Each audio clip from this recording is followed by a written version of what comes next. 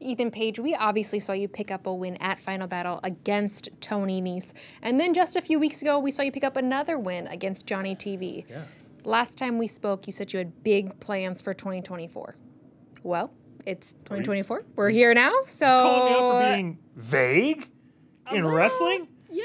No, I was. I was being very vague, and I actually wanted the time to eliminate that. Okay. I mean, vague goals bring vague results. I don't want vague results. I made a promise on camera many, many, many times to my daughter that I would win championship gold. Scorpio actually made that same promise.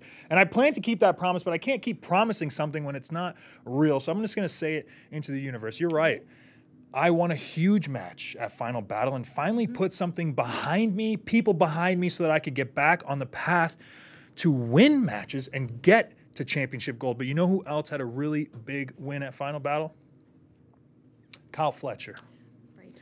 Etching his name into the history of one of the most prestigious titles in professional wrestling, the Ring of Honor World Television title. So to be not so vague, I don't know if you've picked up on this or not yet, Kyle, I'm looking at you, and I'm looking at winning the Ring of Honor World Television title from you.